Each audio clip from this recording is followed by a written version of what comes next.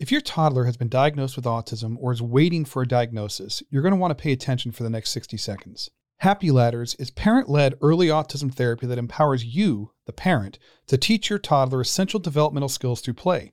Studies have shown that the parent-led model is highly effective while eliminating frustration over long wait lists or the worry about losing precious developmental time, all without the disruption of people coming into your home.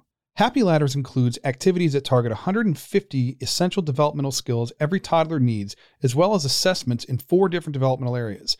There's also an exclusive community of parents just like you and professional coaching to ensure success for both you and your toddler. To learn more, get a free trial, and take advantage of an exclusive limited time offer for my listeners, visit happyladders.com. That's HAPPYLADDERS. Use the code TheAutismDad at checkout to save 50% off the monthly membership. Plus, get a free one-on-one session as well as access to the Tantrums and Meltdown mini course. This is a limited time offer, so act now. If your toddler has been diagnosed with autism or is waiting for a diagnosis, you're going to want to pay attention for the next 60 seconds. Happy Ladders is parent-led early autism therapy that empowers you, the parent, to teach your toddler essential developmental skills through play. Studies have shown that the parent-led model is highly effective while eliminating frustration over long wait lists or the worry about losing precious developmental time, all without the disruption of people coming into your home. Happy Ladders includes activities that target 150 essential developmental skills every toddler needs, as well as assessments in 4 different developmental areas. There's also an exclusive community of parents just like you and professional coaching to ensure success for both you and your toddler. To learn more, get a free trial, and take advantage of an exclusive limited time offer for my listeners, visit happyladders.com. That's HAPPYLADDERS. Use the code TheAutismDad at checkout to save 50% off the monthly membership. Plus, get a free one-on-one session as well as access to the Tantrums and Meltdown mini course. This is a limited time offer, so act now.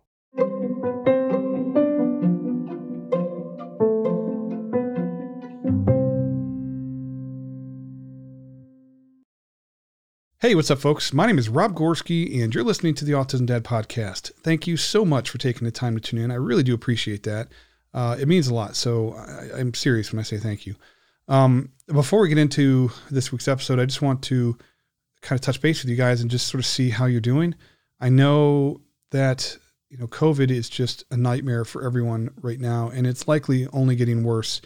So, it's tough right now. It's really tough. And I just wanted to check in with you guys and make sure that you're okay.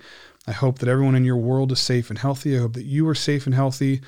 And, reach out and talk to people, try and stay connected in other ways so that you don't become too isolated.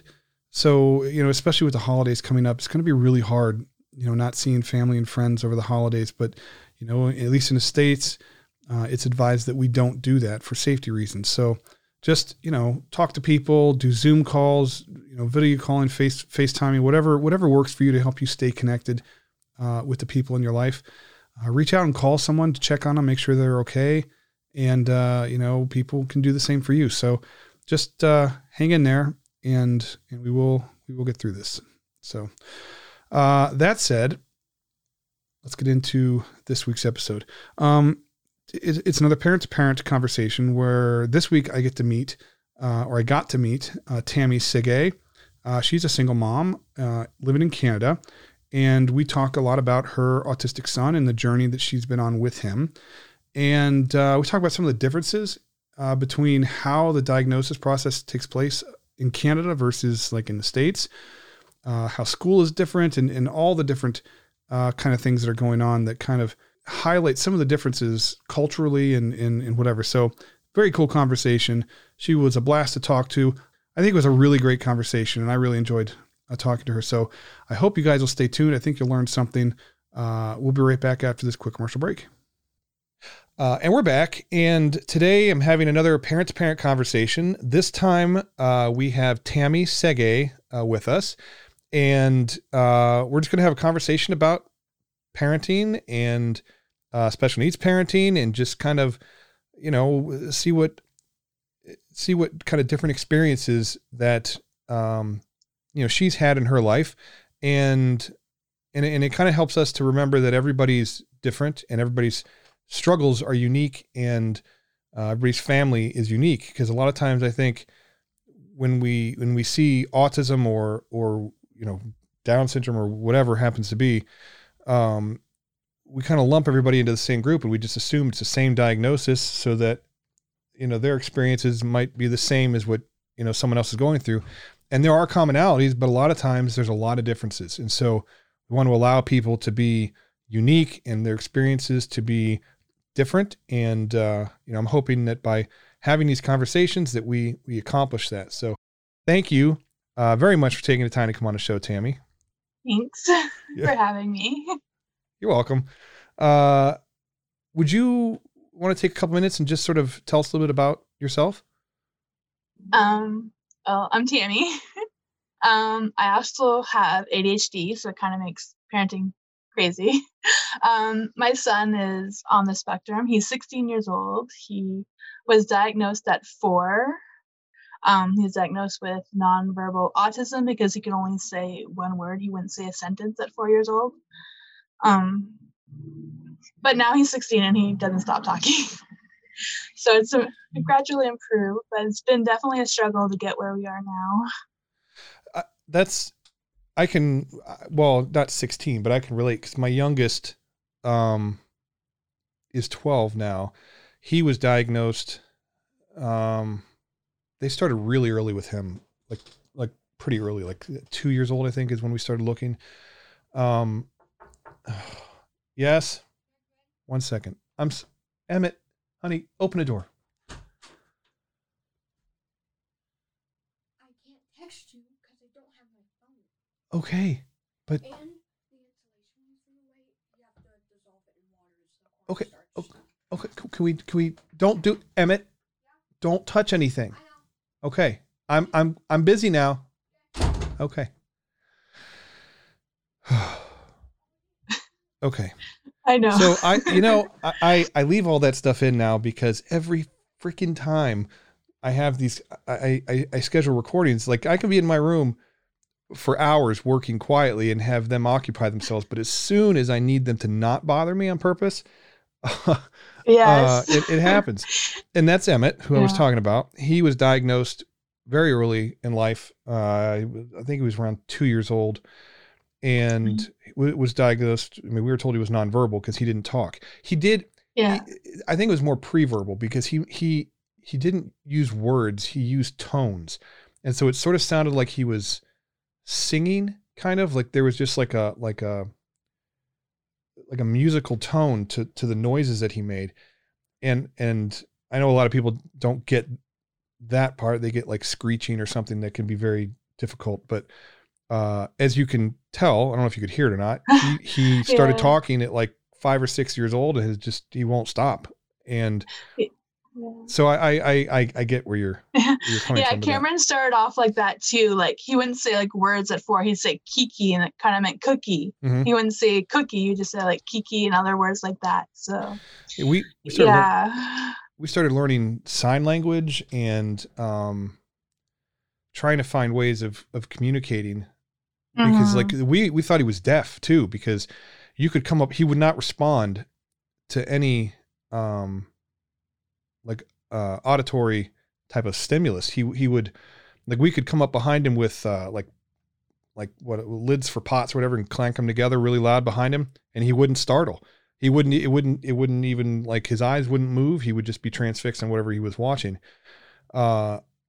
And they told us that he was probably deaf, and we went through all the testing, and they did this thing called an ABR, where they sedate him and put these little electrodes on his head and test to see if his brain is actually processing sound. And it turns out that he's just ignoring us the whole time. He just tuned us all out. And then it just sort of, one day he just started talking like he'd been talking his entire life. Was that, how did your son transition into talking? He did like the sounds for a long time. Like at 8 years old, he started saying 2 words, and his words became more clear. Like it was more of a cookie by 8. And then it was like, I want cookie, but it wasn't like more than that. Like there was no please, like he wouldn't add the extra words into it. Then I don't know, at 14, he went through a growth spurt and just started saying like full sentences out of nowhere. Do you think that and I've always wondered this with Emmett, and he doesn't remember, but do you think that he had the language all the time and just didn't I think so, because actually when he started talking more, and sometimes I went back to my old ways and talked for him. Uh-huh. That's why I learned not to do that, because he's like, Mom, you always said the wrong thing. I'm like, well, I was guessing. I don't know.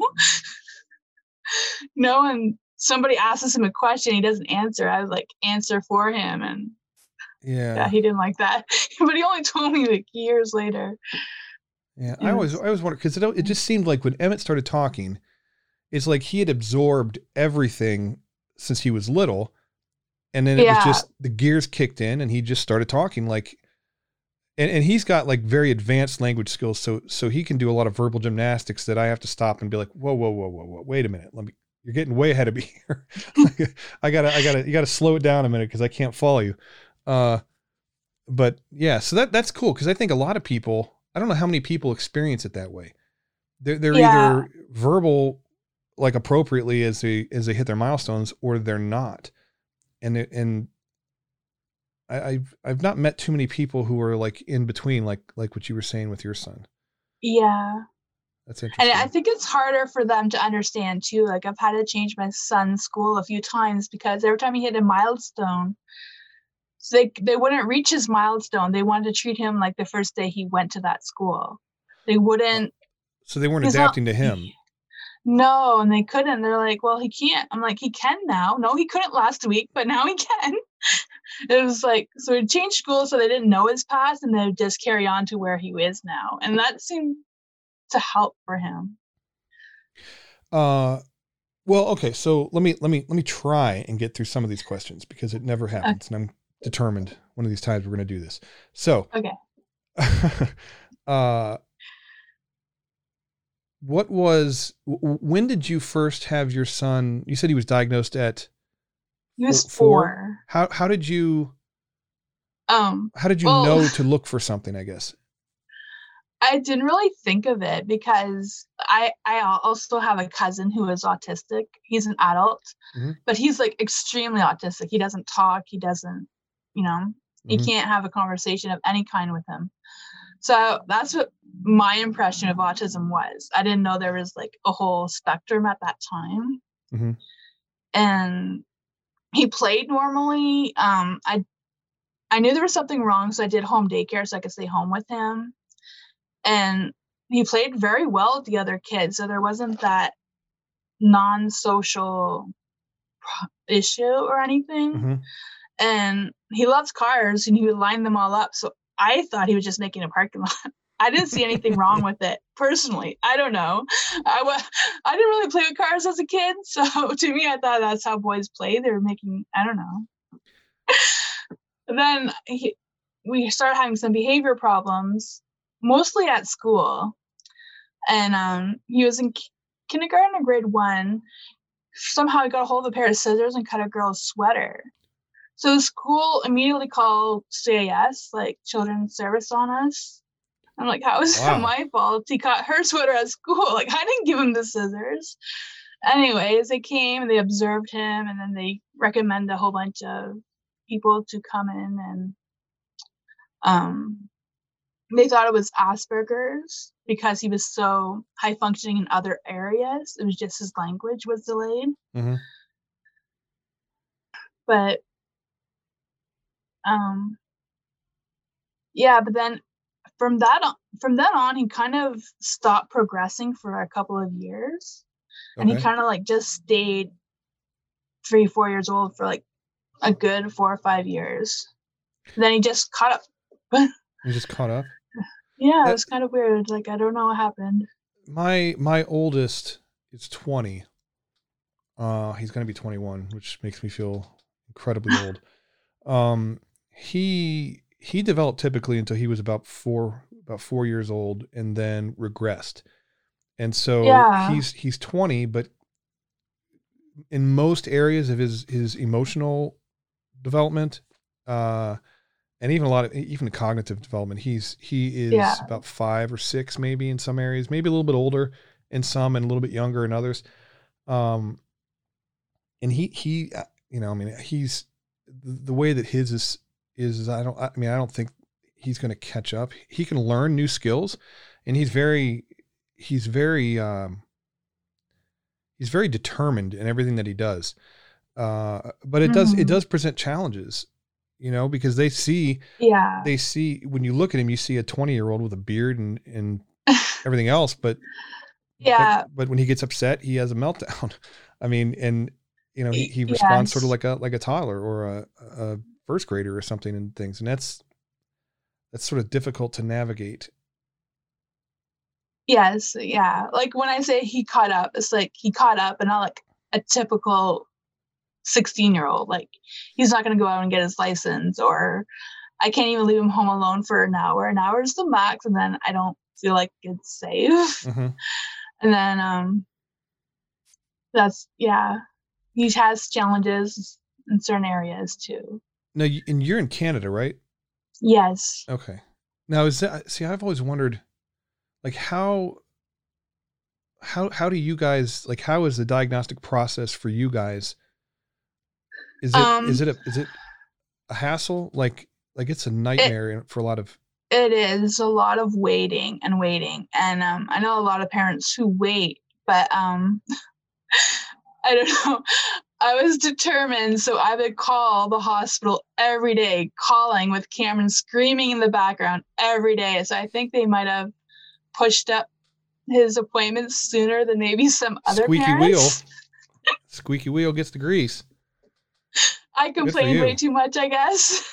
Well, but you know what though, you're advocating, and I think we have to. As parents, I think we have to do that. Otherwise, I mean, it's.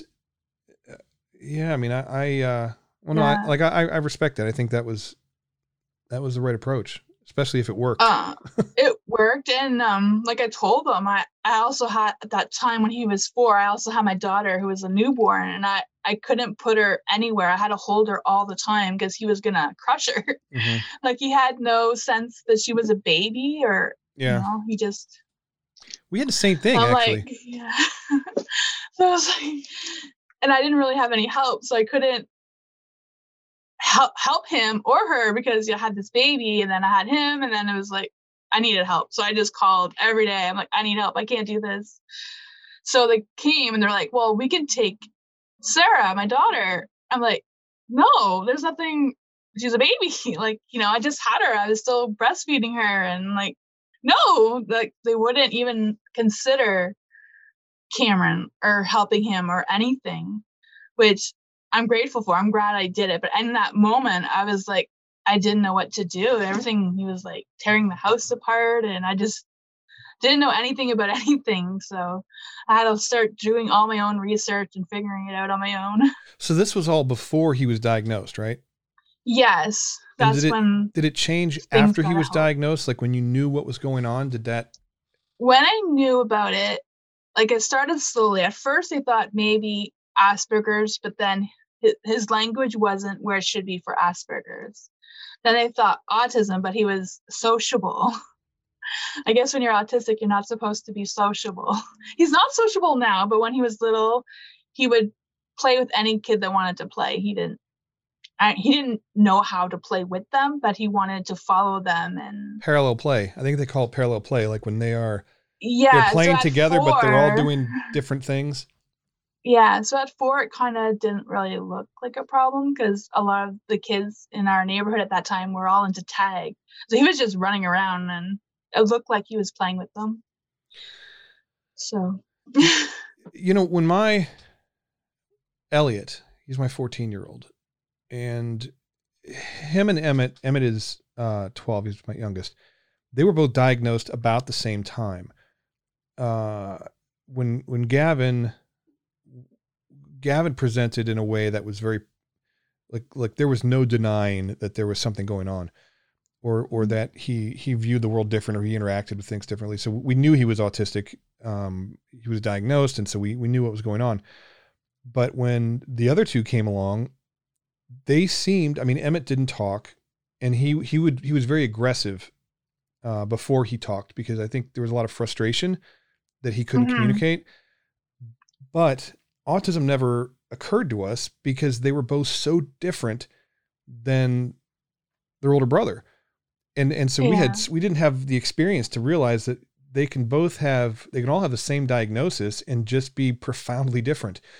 And, like Gavin's very social, I mean, he has no problem walking up to people and talking to them, and he, hugs and, Yeah. so there is a lot of stereotypes that he doesn't really fit. So when it didn't occur to us that Elliot was possibly on the spectrum until we started kindergarten, and we saw him in a room with, 20 or 30 neurotypical peers. Yeah. And then it became I walked out of the room and I broke down and cried, because like, I wasn't disappointed or anything like that, but it was like, oh my, like, how did I miss that?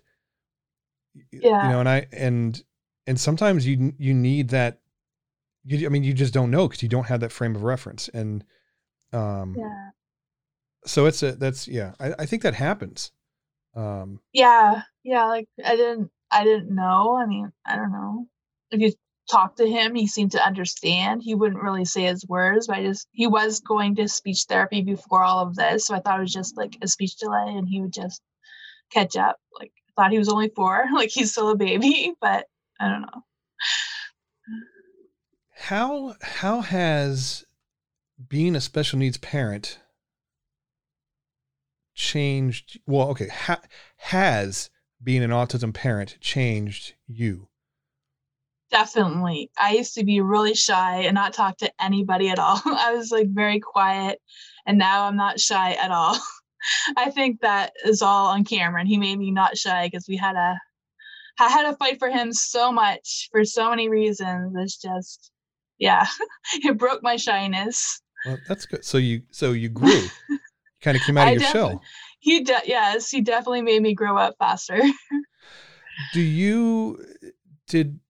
Did going through the diagnostic process and having him diagnosed with autism and the behaviors and whatever you were dealing with, did that impact relationships in your life, like with family and friends? Were they supportive? Did they understand? Did they take time to kind of come on board? My family like to say they support me, and I think they do in their own way. They just don't know how, and they don't understand. Like, when he's sitting at their dinner table and he starts speaking louder, and he doesn't scream, but he'll like make loud noises when he's getting like excited. I don't know if excited, but like if there's too many people around him talking, he'll just start getting louder and louder and louder. Not really saying words, but then they're like, Cameron, like, be quiet, or he'll start eating faster and they're like, slow down. And it's like, they don't get that it is part of the autism, I think. Mm-hmm. So yeah, it made it really hard. His father also did not accept it. He still hasn't accepted it. So it's Cameron's choice, but he doesn't want anything to do with his dad. I try to encourage it. His dad calls him constantly, but he will never answer the phone. So I don't know. I'm sorry about that. That makes it harder. It does. Do you have, you mentioned that your family supports you in kind of their own way, right? Like well-intentioned. Yeah, they'll call and say how we're doing, but they just don't get it, like they're like, I'd invite you over this weekend, but I know you're too busy, or it's going to be offered. Like, they always they ask, but they give an answer why I won't go at the same time. So it's kind of like, that's interesting, because that's so common.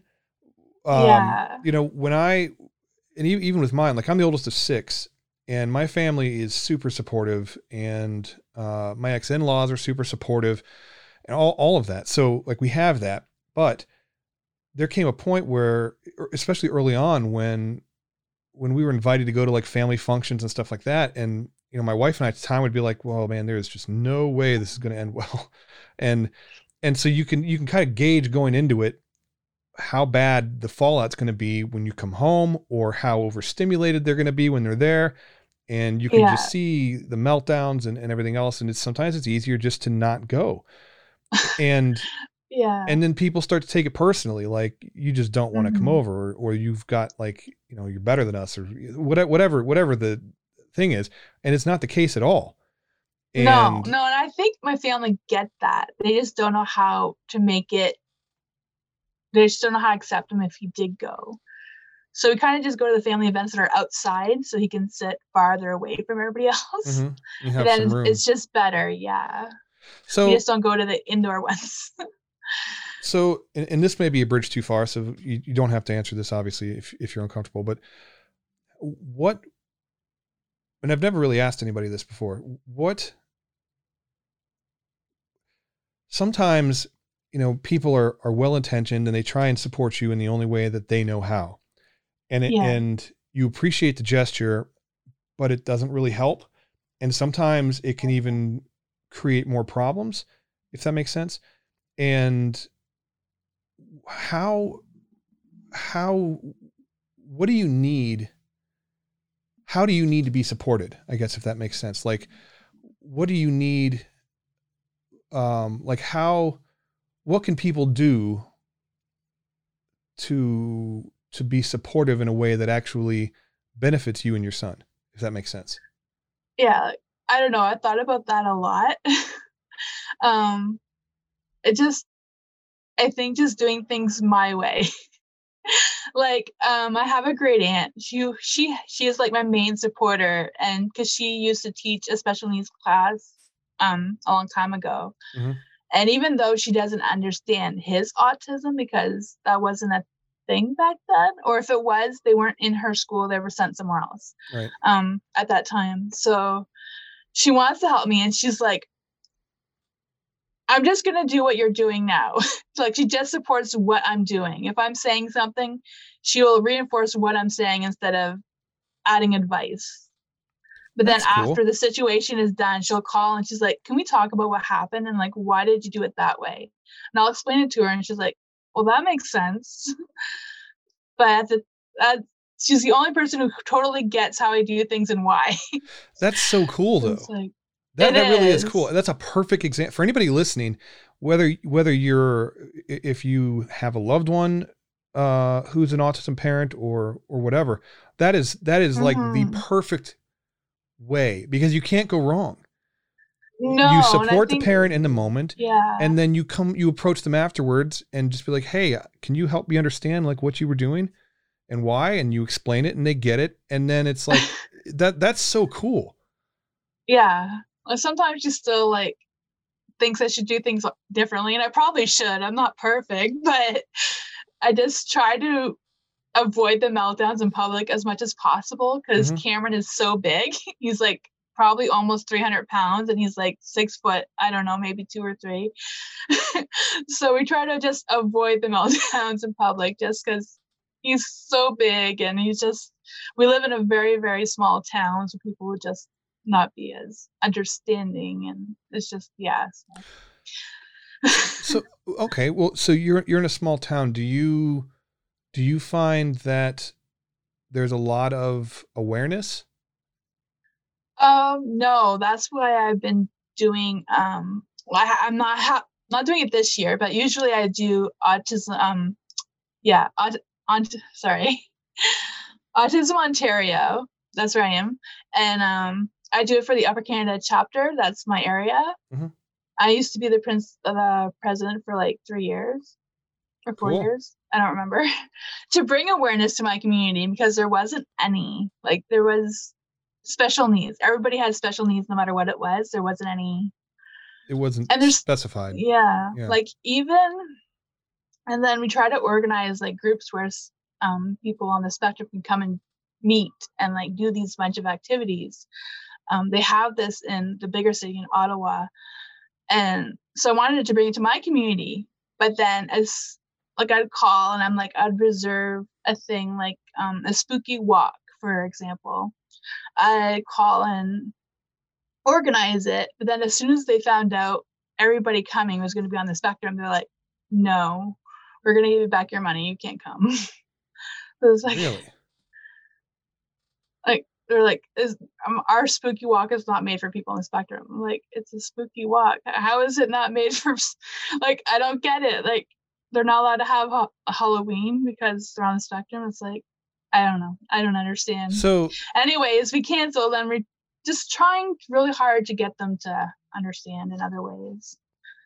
Yeah. And that's, you know, I don't know if it matters the size of the city or whatever you live in. Cause I live in Northeast Ohio, and we're, you know, it's a pretty populated area.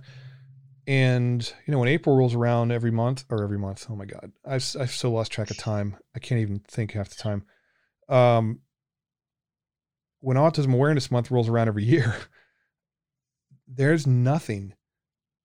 You know, we have Autism Speaks that'll do walks, which I don't really support a whole lot of that stuff, but like we have the Autism Society, which I fully support. Mm-hmm. They do a lot of really like grassroots, like in the community, helping individual people, and we've done their walks and stuff like that. But there's no really acknowledgement. People don't seem to. It's not like you have like Breast Cancer Awareness Month or something, which is I think October, October, November, and so you'll see things around, you know, billboards or whatever, talking about it to raise awareness. But when it comes to things like autism, there just hasn't been anything around it, and it's frustrating.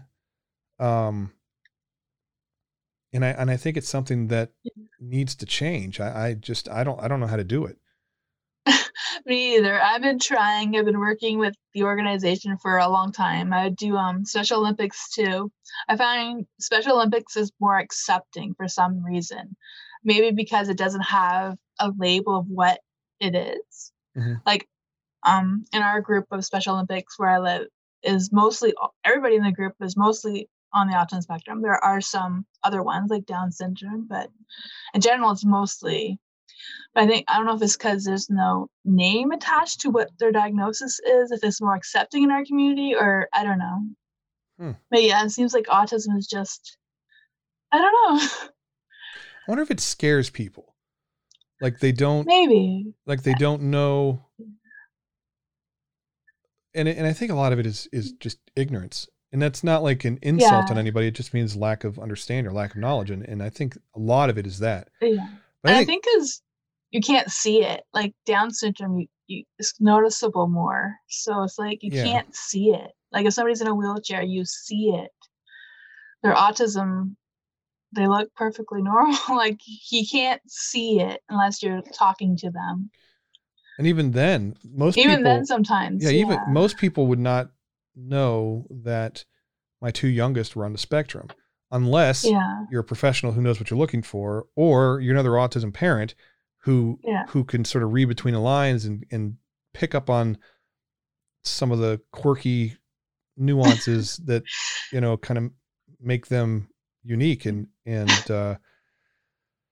yeah, it's tough. Yeah. It is. It feels like an uphill battle a lot of times, just trying to get people to understand. And you know, that's so cool that you're doing all that stuff though. That's really impressive. But before we started recording, you had mentioned something about school today, and the routine was kind of thrown off a little bit, and that generated this question.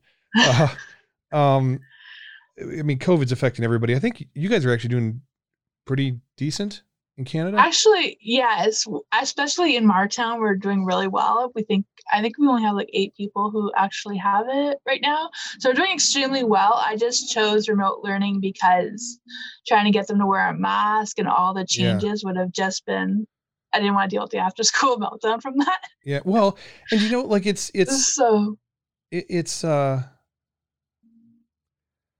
you know, it's why take the chance too, you know? I mean, yeah, that too. Like, I don't want it. Like I'm in Ohio, and I think we're setting new records for our state every day. And the United States in general is just shameful. And that's, that has impacted everything. But back to what we were talking about with you and your son with school, how has remote learning, is this the first year you did remote learning? It is. Last year he was having some problems at school, so I started not making him go to school as much. So he'd only go to school 2 or 3 days a week, usually 2. And then the rest of the week we would just do his work at home. So he kind of got into it last year. And then their school closed in March, like completely until the end of the school year. And then this year the school gave us the option of in-person or the remote learning. Like there's choices. A lot of kids that are in school here, but I chose the remote learning, especially like my daughter has CAP, so she can't hear unless she sees your lips. So I just kept them both home. I figured it'd just be easier for us. And then, we don't have to catch it or risk. And the routine, like, I don't know how the kids are doing it, even the ones that are, not on the spectrum, how they do it, because like if some person in the class is sick, they close the class for 14 days and then go back to school. Like, it's so disruptive. It doesn't make. Yeah, like even for like a normal child, like I don't want to say normal, but like I know what you mean. I don't know. I don't know. Like to me, my kids were in this constant debate of why are they even going to school right now? Because it's not like it matters. and I mean, like I get where they're coming from, and I don't disagree with them in one sense, but I think it's important that we need to keep their minds active and distracted at the very least, and try and keep some kind of semblance of a routine in order to keep their lives as stable as possible. I would not, under any circumstances, put my kids in the classroom right now. I've been very vocal about that, but I'm in the United States, and that's not the place to be, if you want to avoid COVID. So with my kids, there's the transition and the struggle, like doing work outside of the live classes, and even some of the live classes, there's a lot of technical issues still. And how does your son, how did he handle the transition? Does he do better remotely than he does in the classroom? Like, is it less sort of the expectations and the stress and anxiety and stuff? Is that less this way?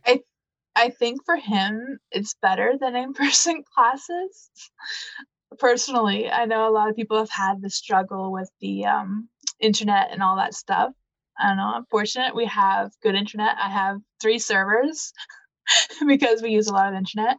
So that kind of helps. And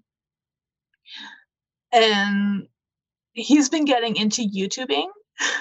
So I told him if he wants to be a YouTuber, he had to research it, and he had to find who his role model is. And the 3 he picked have really high levels of education. So I'm like, see, to get where they are, they went to school. So you have to go to school to get where they are. And nice. That's kind of like encourages him to go to school. But he's like I said, he is 16 and he has caught up a lot, but his educational wise, he's supposed to be in grade 11. He's definitely not doing grade 11 work, maybe like grade 6.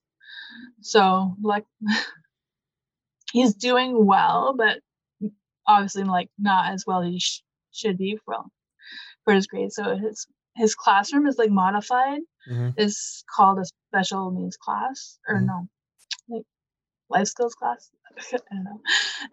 Yeah, so they do things like they do projects about safety on the internet and money management and all that. So he's doing pretty good.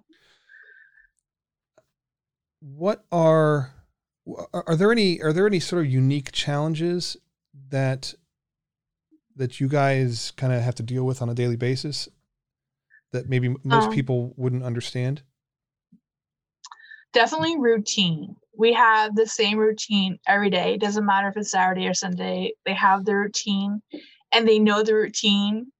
So like it goes back to the family thing. If they invite us to somewhere that doesn't fit in our routine schedule, it's too difficult for us. Like my son is big, so it's very hard to deal with a meltdown when he has one. so I avoid them. It might sound bad, but it's like, it's not like he has behaviors like other teenagers, I think. It's just he has his routine. Like, he knows he goes to school from 8 to 2. Mm-hmm. So he's in his room for that whole time. And then, like, after that, he can do what he wants. And then his bedtime is 8. I know that's early for him, but from 8 till whenever he goes to sleep, he does his own thing. He's in his room. And so you can't ask him to do anything outside of his schedule. Yeah, like, you just Yeah. like, as long as you don't expect anything, it's. I have been trying. We've been on lockdown. Well, school shut down March. Sometime in March, I think it shut down in Ohio. Yeah. And we've been on lockdown since March 5th. Because my oldest is immunocompromised, and my Elliot has asthma, sort of. I think he's outgrown it for the most part, but he still needs an emergency inhaler. And so, like, we just don't take any chances. Like, yeah, I don't want. I mean, my oldest Gavin gets IVIG infusions twice a week, just to give him a functional immune system, and he's definitely considered high risk. And I'm not going to take any chances. So we've been locked in here 33 days. And we'll go hiking sometimes if we can get to places where there's not a lot of people and things like that. But it's rough, you know? It is. We haven't gone anywhere either. We've been home. We walk the dogs around the block, and that's about it. And I've been trying since March to establish some kind of like solid routine where we can incorporate school and everything else. And I just cannot get it to work. It's hard. I find the only way a routine works for us is 7 days a week. It doesn't matter if it's the weekend or so for Cameron, for Sunday, because he doesn't have school during that time, he does a live stream because he likes being on YouTube and everything. So he does his gaming live stream on Sunday. So that fills in where he should be in school. Then on Saturday, I try to make I've been trying to make a YouTube channel to show what it's really like. Like there's so many parenting YouTubes out there, but I feel like they kind of do the dishes before they do the video. I just leave my dishes. I'm like, that's real. That's what it's like. Sometimes you have to just leave the dishes and deal with a meltdown or whatever. So I've been trying to get him to do that. So we find things to fill in where he's supposed to do things. So I can only do things during his time. That's why I had a schedule today, because I thought today he wouldn't have anything due today, but he did. So I just told him, we're not going to go to school today. You just play your video games. And it seemed to work for the most part. I'm surprised how quiet he is right now. Yeah. Well, Emmett already interrupted once, and he wasn't feeling good this morning. So I called him off, and it's so weird to call him off of school when he's going to be home anyways, but he didn't sleep. Like, there's a lot of the kids are really stressed about the election, which sounds crazy for kids this age. But if you know what's going on in the United States, you understand why. Oh, yes. Cameron watches it all the time. He's obsessed with it. They are so worried that, and all signs point to, Trump is going to be gone. Yeah. But they're still worried until it happens. And, we had the debate last night, and he didn't watch it, but he knew it was on, and he had a hard time sleeping, and he woke up with a stomach ache and couldn't. Yeah. So I was like, screw it. We'll just, he can do his work, afterwards. But that's another question. Does your son sort of, do you find that even if he doesn't really understand what's going on, that he picks up on? Oh, definitely. He knew about the corona coming to our area before I did. I thought it was in China. I thought it was going to stay in China, way back in March. I don't know. I don't really watch the news. I probably should, but I don't. He knew about it and he panicked. He actually put blankets on all the windows and he refused to turn the lights off. I had to call a behavioral therapist because I didn't know how to deal with it. Like he locked us down in our house. He didn't want us to leave our house. He didn't want anybody to come to our house. He shut us down like the week before like our province shut down. So because he's so on top of everything and he's like, it's coming here, Mom. I'm like, no, it's fine. It did. I was wrong, obviously. But yeah, he's so on top of it all the time. I don't know. Does it make him really good. Anxious? Extremely anxious. He's on like 4 different anxiety meds because he needs to know everything all the time. I've tried blocking it. He's a better hacker than me. He can just he can hack his way into anything. So yeah. I tried. I have tried to, like, my kids are so inquisitive. Well, Gavin's not very, he just sort of accepts whatever you tell him, but he's terrified of COVID because he knows that he's immunocompromised. And the other two, you know, I try to, it's tough because they are so much smarter than their age. They're so smart. And there's a difference between where they are intellectually and where they are emotionally. Right. And so they want to know this information, but then they can't handle it once they have it. And exactly. That's exactly it. They can't handle it. How do you, they know it. Well, and there's no way, like, even if I tried to shield them from everything, there's no way. I mean, they still have, you know, their phones or, I mean, there's no way to totally do a media blackout unless we just shut the internet down, which, I mean, which he knows how to turn which back is, on. yeah, let me just turn it back on.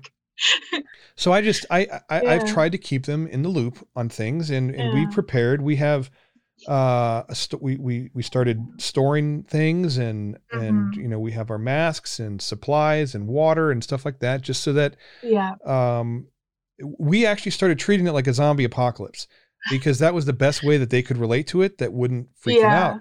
And so we used to play Minecraft all the time and we'd start out in like survival. I don't know if you ever played Minecraft, but like you start out in survival and we have to build everything up.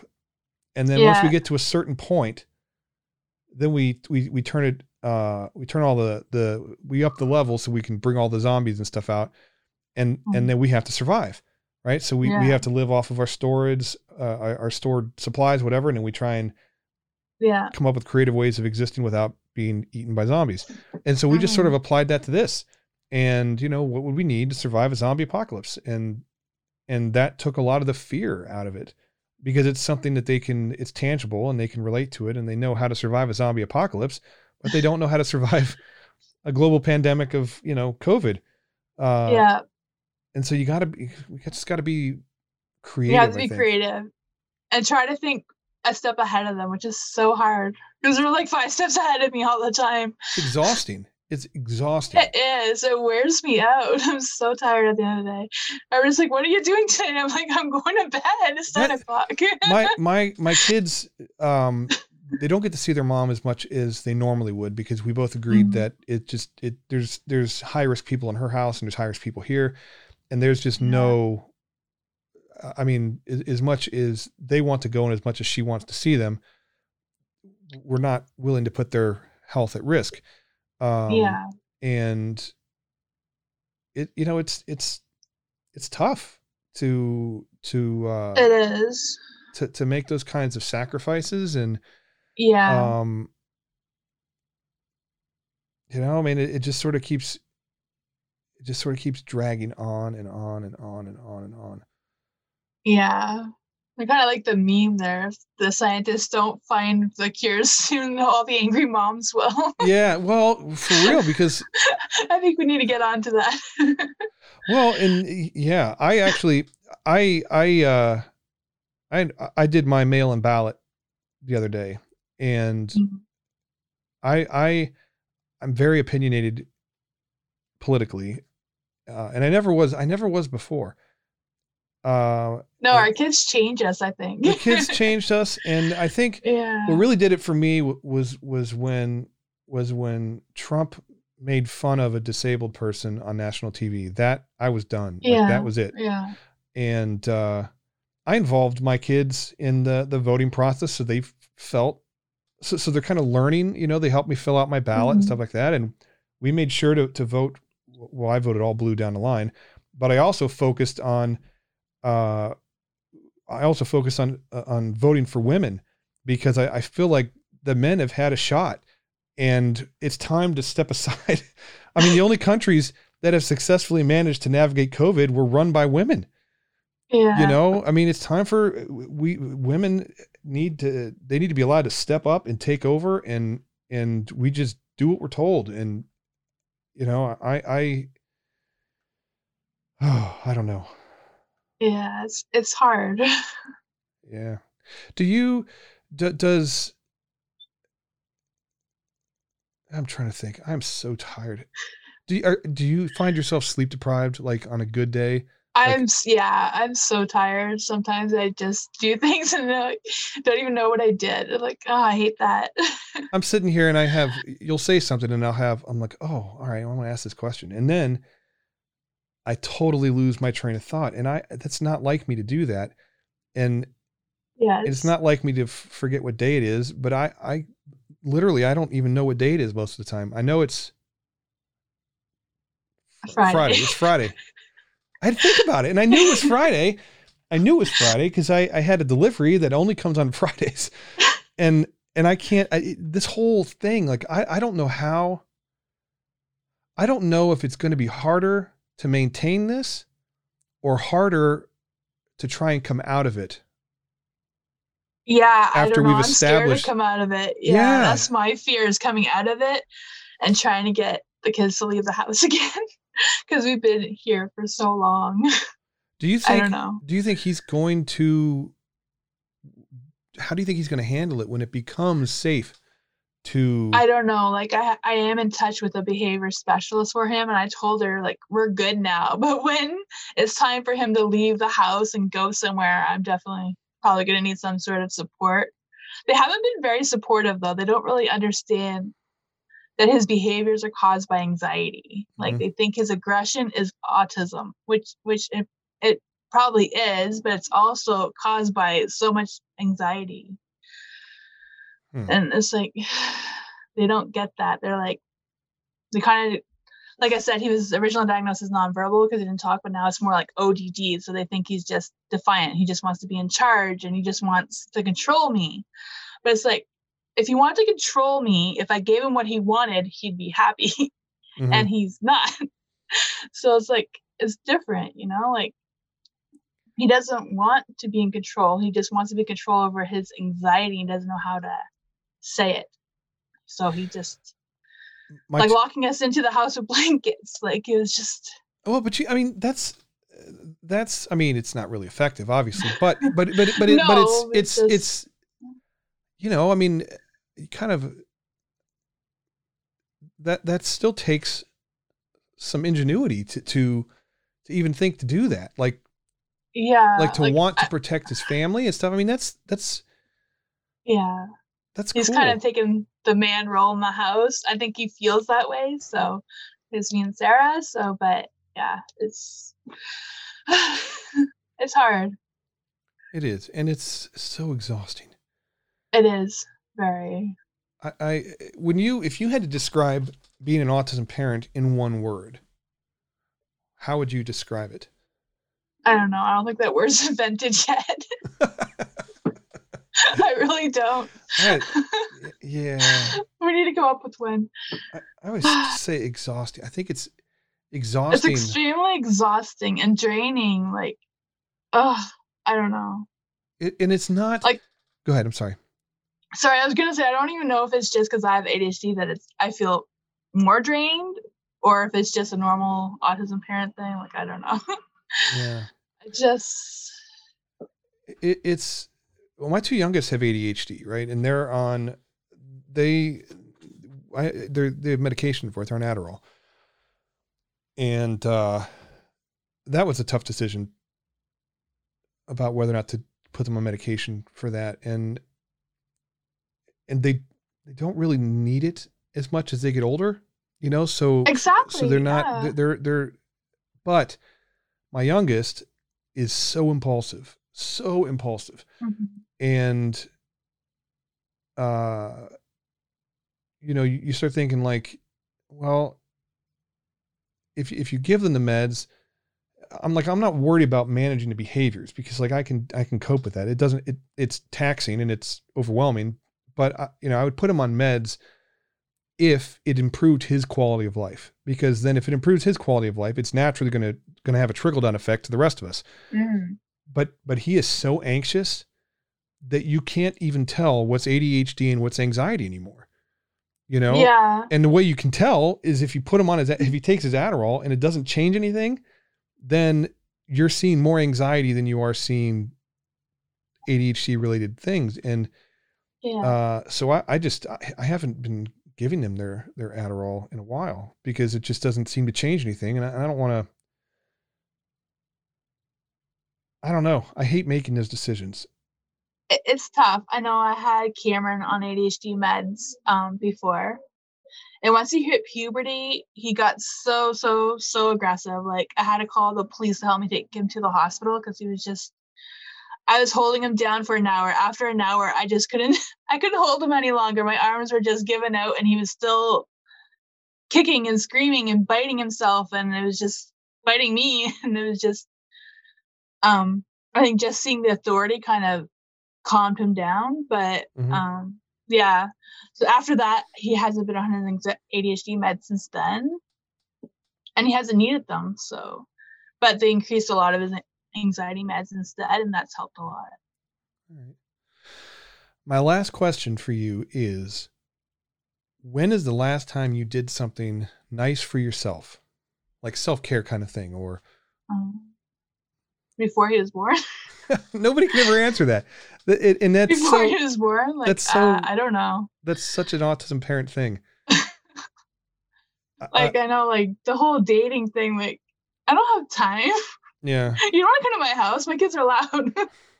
It's like, nah, I don't know. How do you, and I always encourage, whenever somebody asks me for like one piece of advice that I give parents, and I don't like giving advice because I feel like I'm the wrong person to do it. But one piece of universal advice is the importance of self-care and taking care of yourself. And whether it's your physical health or your mental health, or, I mean, there's times that I'll shut and lock the door in the bathroom and just sit in the corner and just don't answer the door when they knock on it. Just to get some space and some free time, because like my room is supposed to be my sanctuary, my little hideaway. It's where I have like my studio and stuff set up. And they just, like it's become, I mean, I find their clothes on the floor in my room, and it's like, my God, guys, like I need some personal space, and I don't have any. Yeah. And so I make it a point to, like, I schedule these recordings because it's therapeutic for me to talk to, like talking to you is helping me to feel less isolated and less alone. Yeah. And it's so cool to hear other people's stories and the things that we have in common, and the differences that, our kids with the same diagnosis, the different experiences that they have, or the different challenges that they face. But as parents, we have to make sure that we take care of ourselves. And so I always ask that question, and very few people can actually just answer it because they don't know. And I think that's so typical of autism parents. That's why I started my blog too. Just writing is just so. So there you go. I didn't know you had a blog. Just random. Yes. All right. Well, did you want when I'll email you. Okay. Offline, and anything that you want to be shared. Okay. If your son wants his YouTube channel shared, or, I mean, that's totally up to you. I don't know what I would do in that situation personally. Cause my son has one as well, and I don't know what to do. I don't know what to do with that. But if you want to, plug your blog or anything like that, and people can connect and kind of grow your circle, I'm happy to do that. And blogging is a very positive thing. It is. Actually, my doctor is the one that told me, because I keep telling her why I'm stressed, and she's like listening to me just pour out all my crazy stories, and she's like, you need to write this stuff down. So that's why I call it Tammy and her crazy house, because my doctor's like, you have all these crazy stories, you need to write them down. So that's what I've been doing. Yeah, I'll definitely, if you're okay with it, I'll definitely share that, because I think blogging is, I started back in 2010, and that's what actually got me started, was blogging. And I didn't have any idea how anything worked. I didn't really know how the internet worked. And I just started using it as like a digital diary. Like I would just word vomit everything that I was thinking and feeling, not knowing that other people were able to read it. And I think I read that one, and that's what I wrote about in my first blog page. Is why I'm starting it. All the credit goes to you. Oh, well, thanks, or you're welcome. I don't know which one it is. But it does help, because like I write it down and then I walk away from it. Sure. Yeah, I find it's helped me a lot. So I'll try. So everybody needs to start a blog and share their stories, whatever they're comfortable with. Nobody wants to hear you, so you can just write it down and they can just read it. Get all your rant out. And it does. Do you have you received any feedback from it? Like, not as much as I like, I think, because I don't know how to tell people I have one. So I don't know if I'm just like hidden away somewhere, but I get a few. All right, I can help you with that. So yeah, I think it's important that, people get to hear your voice, and if I can help out with that, I'll definitely do that. And I'll connect with you offline and whatever I can do to help. That'd be great. Get you on your way. Cause I think that's so awesome that you're doing that. Is there anything else you wanted to say to anybody listening, just to advice or whatever? The most advice I always give to parents is that it's never what it seems. Whatever you think the meltdown's about, it's probably not. Like, for us anyways. That's a good point. I never really thought about it like that. I mean, like he's screaming for like chocolate. It's usually not even about the chocolate. It's just he wants to scream about something. Because if you give him the chocolate, he's still screaming. Yeah. So it's like, that's really interesting. Don't get frustrated, because whatever he's saying is not what it is. Huh. I like For me anyways. I don't know. That's what I tell people. Well, it's true, because like if you have like you think of it as like a pinched nerve or something, right? Where it hurts isn't usually where the injury is. It's like referred pain. And there may be something that's really a good, the chocolate is probably not the trigger. No, whatever is causing it. He it needs just happens to say something, and I think he doesn't know what to say. He can't say, I'm mad because, my teacher gave me work today and it's Friday and it's not supposed to be work. So he's going to just scream the first thing he sees, I want chocolate. Like, like I just made that up, but it's always not what it is. Like I remember when he was 4, his most severe meltdown, it was like insane. He was just screaming, and just the neighbors came over to see if I was like killing him, I think. And it was because there was a little dirty spot on his play table, but he wasn't pointing at it. He wasn't looking at it. He wasn't near it. So it was like, I had no idea that's what it was. It was like, You have to be a detective. You do. You have to be so observant and like, no. And even when you think, like he told me, like, I'm always wrong when I was talking for him. So thanks. At least I tried. Well, listen, thank you very, very much for taking the time. This was an amazing conversation, and I think you're doing a phenomenal job. And I don't know. I'm trying. I don't know. It's important, I think, that you hear that, because I'm like my own worst critic, and I get down on myself all the time. And, it's important that we remember that we are doing the best that we can, and that we're not perfect parents, but we are the perfect person to parent our kid. And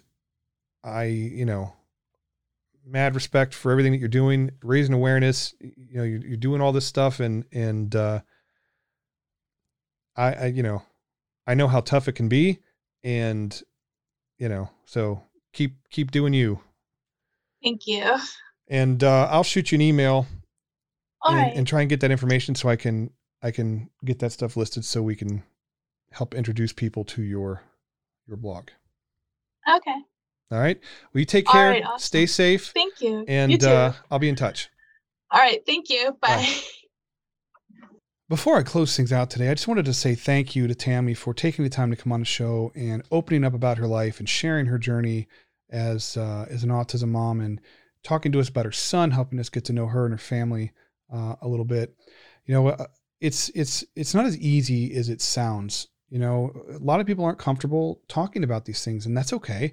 I happen to be very okay with talking about it. I'm assuming you guys know that already. If you know who I am or follow me at all, I often maybe even overshare sometimes. But it's really nice to talk to another parent who gets it, and even if our stories are different, there are so many things that we have in common. And, and I feel like at the end of, these conversations, like I've made a new friend, like I have another ally, and I'd like to think they feel the same way. So, I'm always here, Tammy, if you need anything, reach out. I want to help plug your blog, because it's awesome. Her blog is called Tammy and Her Crazy House, and that's the best title of a blog that I have ever come across. So it's tammyandhercrazyhouse.com. So make sure you check that out and subscribe. Links will be in the show notes below, so you'll be able to find all of her information there. So thank you again, Tammy. As for me, you guys can find me at theautismdad.com. My social links are at the top of the page. You can listen and subscribe to this podcast on any one of your favorite podcast listening apps. I don't play favorites.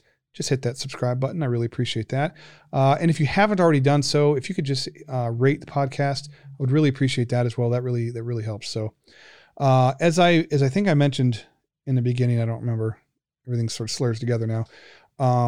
This is episode 37 of 40 for season 3. So there's 3 more episodes that are upcoming and should be out in November, and then December and part of January will be off during that period of time. So that'll be a great time to get caught up on the, 60 or 70 episodes that there are right now.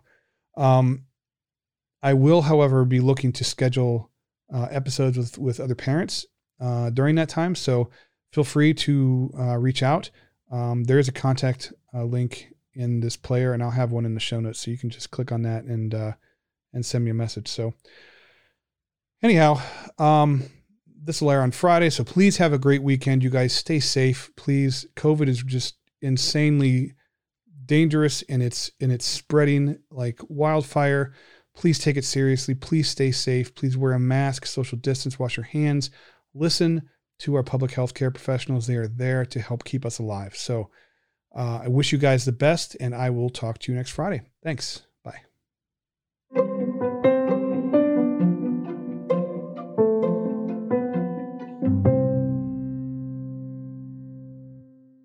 Autistic kids can sometimes struggle to learn new skills, such as riding a bike, reading, or simply having a conversation to a high level of proficiency and automaticity. Brainiac is a brain enhancement program that gets to the root of the problem. It builds stronger brain and body connections that elevate learning capacity within 4 to 6 months. Brainiac cross-trains motor movement, visual, auditory, and cognitive thinking connections using fun, interactive video games. Strengthened connections allow kids to learn new skills and perform them automatically with more confidence and greater independence. Brainiac is for homes and schools. Visit Kinuu.com, that's KINUU.com, and be sure to use the code TheAutismDad at checkout to save $500. It's a limited time offer, and it will expire on May 31st.